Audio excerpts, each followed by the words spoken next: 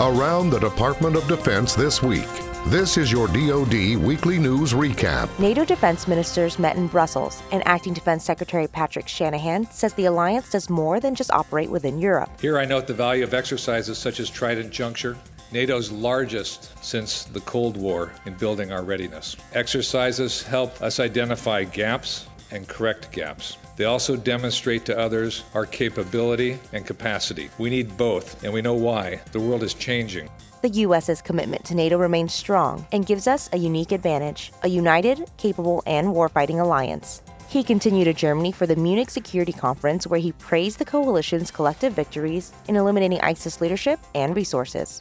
Together, we have eliminated the group's hold on over 99% of the territory it once claimed as part of its so-called caliphate. We have ensured ISIS no longer holds the innocent people of Syria or Iraq in its murderous iron fist. On Capitol Hill, the admiral in charge of the U.S. Indo-Pacific Command told the Senate Armed Services Committee that while the Indo-Pacific region is largely peaceful, there are still challenges to keeping it free and open. North Korea remains the most immediate challenge. Our military combat readiness and combined lethality are the best deterrents against any threat from North Korea. So I will continue to emphasize military readiness while simultaneously supporting the U.S. Department of State-led pressure campaign. The admiral also said China is a major concern. China represents our greatest long-term strategic threat to a free and open Indo-Pacific and to the United States. Those who believe this is reflective of an intensifying competition between an established power in the United States and a rising power in China are not seeing the whole picture. Rather, I believe we are facing something even more serious.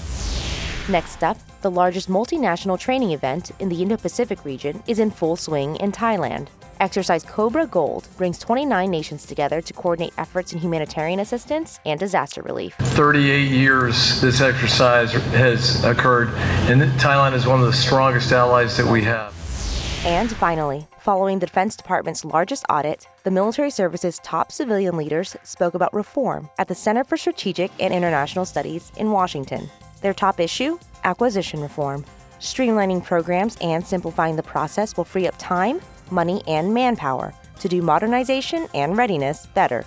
That's your DoD News Weekly Recap. I'm Petty Officer Jen LeBron. For more stories about your military, go to defense.gov and use #KnowYourMil.